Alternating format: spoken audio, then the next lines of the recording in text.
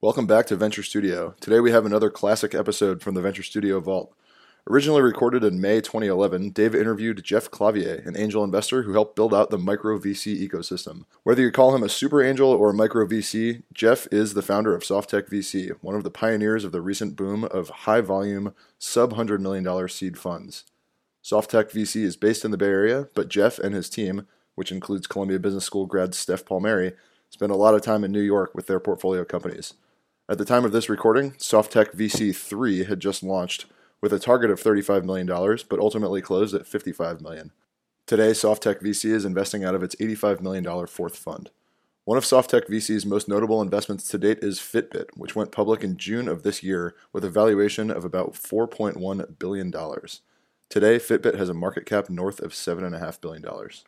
Check out venturestudio.org for more interviews with some of New York's best venture investors. Be sure to follow us on SoundCloud at soundcloud.com/venture-studio and subscribe on iTunes. Our Twitter feed is at Venture Studio. Now, let's head up to the Venture Studio office. You're in the office, baby. Going out.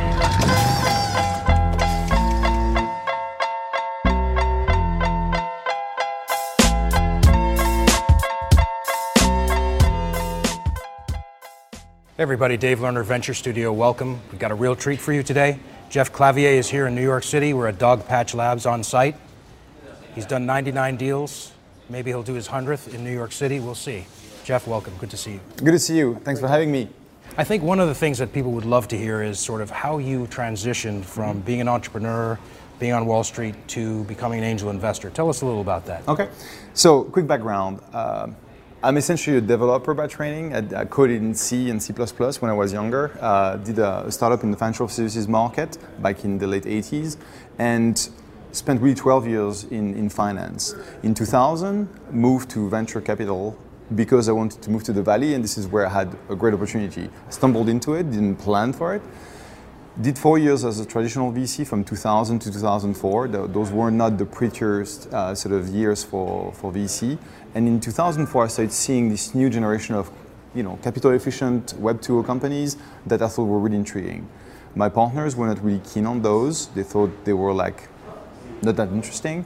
Decided to leave and start investing my own money as a business angel. Did that for 3.5 years, investing in 20 plus companies.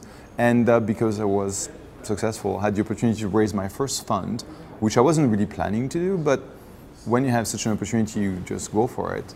And built one of the first micro VC, seed stage firms. Softtech VC 2 was the brand, and raised a $15 million fund, did a bunch of investments, and essentially became one of the institutions in the early stage. Right. You were a pioneer in this seed stage space. There was a few of us. I would say the real pioneer was my friend Josh Koppelman, because he did the very first, first round capital back in 2004 when I was sort of a baby angel investor, and he was really an inspiration to a number of us. 2 or 3 of us sort of had a similar concept. So I was one of the first ones, but not the very first one. But Josh back then was exclusively on the East Coast, maybe, or not? He was traveling a lot. Okay. That's why his blog was called Red Eye VC, because he was traveling between his home base here and San Francisco way too much. So Softtech VC, Roman numeral 2, you raised about $15 million. Yes. And you've made how many investments in that fund? So we closed 65 investments out of that one, and this fund is closed, so we are now no longer adding any new companies to Fund 2. 32 companies have already raised a total of $215 million in additional financing. We've exited 10 companies through cash M&A, through stock M&A sometimes. That's why we have some Groupon, some Twitter, some Glam Media shares in the fund. And so overall, we're really happy with the mix of companies we have. The third fund, Roman numeral 3, Fund three. is $35 million fund, of which we filed some paperwork with the SEC talking about a $15 million close that we did back in December, and that fund has done 12 investments. I noticed you hired Charles Hudson Yes. a couple years ago. He has a background at In-Q-Tel and Google. Tell us a little about Charles. Charles actually joined me on Jan 1st. So up until December, I was actually on my own. The reason why Fund 2 was just a solo exercise is that I wanted to be able to essentially evolve my investment strategy without having to move, an entire team around. So I said, Fund 2 will be sort of an experiment fund on my own, and then Fund 3 is the real deal. And so, known Charles for about 10 years. I met him when he was at In-Q-Tel. He's done In-Q-Tel, Google. He's done a couple of gaming companies. He's built a very successful conference business around gaming. His last company sold to Zynga, and now he's actually a venture partner with me, building a gaming company on Android and investing for Softtek. So there's just a handful of guys who would be crazy enough to do a company and an early stage fund at the same time. Charles is one of them. What are you looking for now? I saw that matrix on your website. Yes. It's very interesting. Tell us a little about that. So Fund 3 is going to invest anywhere from $250 to $750 in early stage opportunities. We always syndicate with other, angels, micro VC funds, and sometimes even traditional funds. Most typically, we come in as part of a 500 to $1.5 million sort of round, which will be the first money in, most typically. People often ask, the range of valuation, so it's sort of, 4.5 to, 5.5 sort of pre-ish in this market. And we'll try and buy about 5% of the company at that time, unless we lead, in which case we'll be 10%.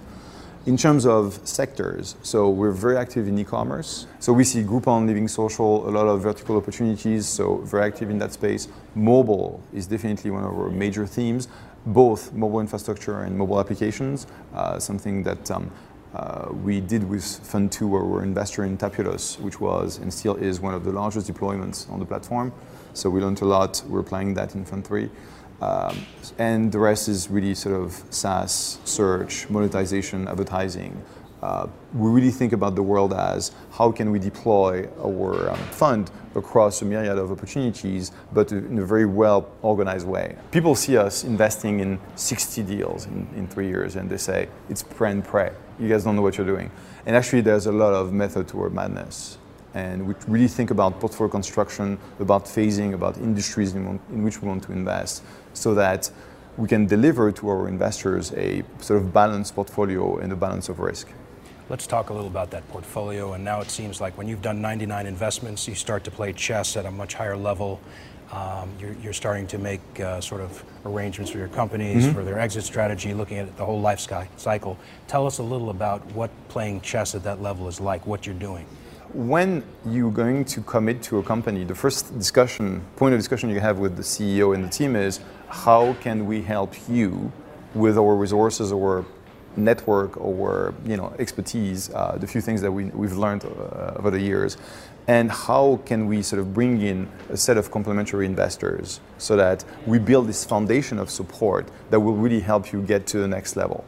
And for most seed companies, we're really talking about roughly 18 months of runway. That's what the seed round is for.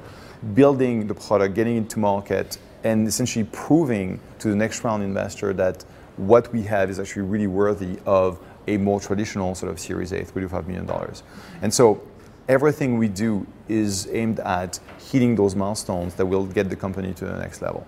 That might be helping with business development, that might be sort of pimping the company on TV, that might be sort of making some business opportunities available to them.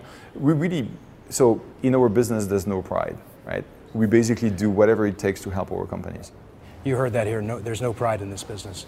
On the acquisition side, I'm sure you've made a lot of inroads over the years, right? This is your 6th or 7th year in doing this straight. Yes. Tell us a little about that. So we've had 17 exits. And so you learn a few things here and there. And typically you don't really sort of talk about those things, but at every point in the execution of the company, the entrepreneur will be faced with the choice of either continuing or, positively answering to, hey, how about an offer at X? And so it has to be sort of a seamless process where, as an investor, early stage investor, you're very aligned with the entrepreneur. You want to be, you have to be. And so if they say, and it happened to me a number of times, look, I know we could go to several $100 million of value, but that offer on the table is actually bringing me, 10, 15, $20 million in my personal pocket, me and my co-founders, and we'd love to take that. And even though you have the legal rights to go against it, you will sort of make them aware of your position. You will sort of say, hey, if I was you, this is how I would look at the opportunity. And yes, there is this, get the money in now or later. But at the end of the day, you present the facts to them and you help them find potentially, alternatives, a better deal, negotiate on their behalf because you've done this quite a few times, but always support what they want to do ultimately. Have you noticed some network effects amongst your portfolio and how that has affected things? So we have 60 plus active portfolio companies. So people who are still in the portfolio that we help on a daily basis, weekly basis, monthly basis, depending as to how long they've been around. And there's always this opportunity for us to bring the younger companies to the more mature ones, saying, go talk to this VP of Biz Dev there, or meet the VP of Sales, or talk to that CEO base, because whatever is done over the last year is very relevant to you. So you get a lot of network effects across the portfolio. What we don't do though is build that Keiretsu thing that was very popular 10 years ago, when you were like buying, investing in this company that was selling to this company, which was, buying from this company. No, we don't do that because it's just not the way you build a portfolio. It's just too risky. You're here in New York City. You're Yes. very active in New York City. You're doing Yes. a lot of deals in New York City. You're in AdStruck, you're in Chartbeat, you're in many companies. Bitly. Bitly and others. Tell Funbridge. tell us a little about New York City, what it means to you, and why you spend so much time here. So I've actually spent a lot of time personally in New York because in my previous life, when I was selling to the financial markets, obviously Wall Street was the number one market. I actually had we did an acquisition in New York, so I spent a lot of time here. But as an investor, typically, especially on the angel side, you say, well, I have to be able to drive to my investments, right? Because you want to be, face to face. If ever there is a problem, get a call, you're there. And so I can tell you that New York is just, a few hours away driving from Silicon Valley, because now there is a lot of things happening in New York that are really interesting. And I basically said no to New York until Funbridge dragged me to just say, okay, I can't pass on that deal. I will do it. And as I was spending more time here, I got the opportunity to invest in Bitly and a few others. And because you're spending time, you're meeting with entrepreneurs. And so you have sort of the positive network effect of discovering opportunities. And now our strategy is stated, which is 80% Silicon Valley, 15% New York, and the rest of the 5% we'll figure it out. Challenges. What are the biggest challenges and sort of obstacles for you as an investor? There's really a number of things. One is, are we seeing all the companies that we should invest in? Is there a deal flow, some pockets of deal flow out there that we don't see? And the answer is these days, we have a pretty optimal deal flow. There's always like a few deals that we might want to have seen, but pretty much we're very happy with the access we have. The big challenge is to just go through the execution of the first 18 months of the life of a company and try and avoid screwing it up, because you might have a fantastic team, you might have a great product, you might have a real market opportunity, but screw it up. So good old execution and figuring out how we can help and sort of avoid traps and pitfalls without being over the shoulder of the CEO and the team, because we can't and they don't want us to anyway. And then as the company scales, still figuring out how you can transition your help from the initial sort of support to the scaling support. Many people sort of consider that once you're at $10 million in revenue, 50 people and so on and so forth, it's sort of easy. No, it's not. You can actually screw it up. We've had, unfortunately, a couple of companies that went to $20 million in revenue and crater. So figuring out how best you can support your entrepreneurs along the way as they get to maturity and eventually escape velocity is our day-to-day challenge. An average day for you must be completely varied. You must be looking at many deals, you must be helping your portfolio companies, tell us a little about an average day in your life.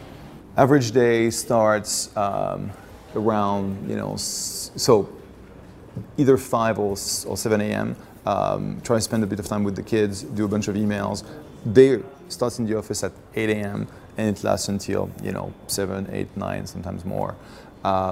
Mix of helping, supporting companies, so catching up with CEOs, deal flow, so meeting new companies, looking at opportunities. As I said, 10 to 30 come to us a day, roughly, of which 2 to 3 will get sort of a meeting, and eventually we'll filter that down to 2 deals a month. There will be a lot of interviews. There will be a lot of public speaking. There will be a lot of interactions that will help the portfolio, because by being on this kind of interview, I can pimp a couple of companies. This will sort of bring deal flow. It's always very useful to establish the brand for us. Right. And so it's very diverse. Jeff, it's a pleasure to have you. This is one of the hardest working guys in venture capital and early stage investing. Thank you so much for coming on the Thanks show. for having me. Great to have you. Cheers.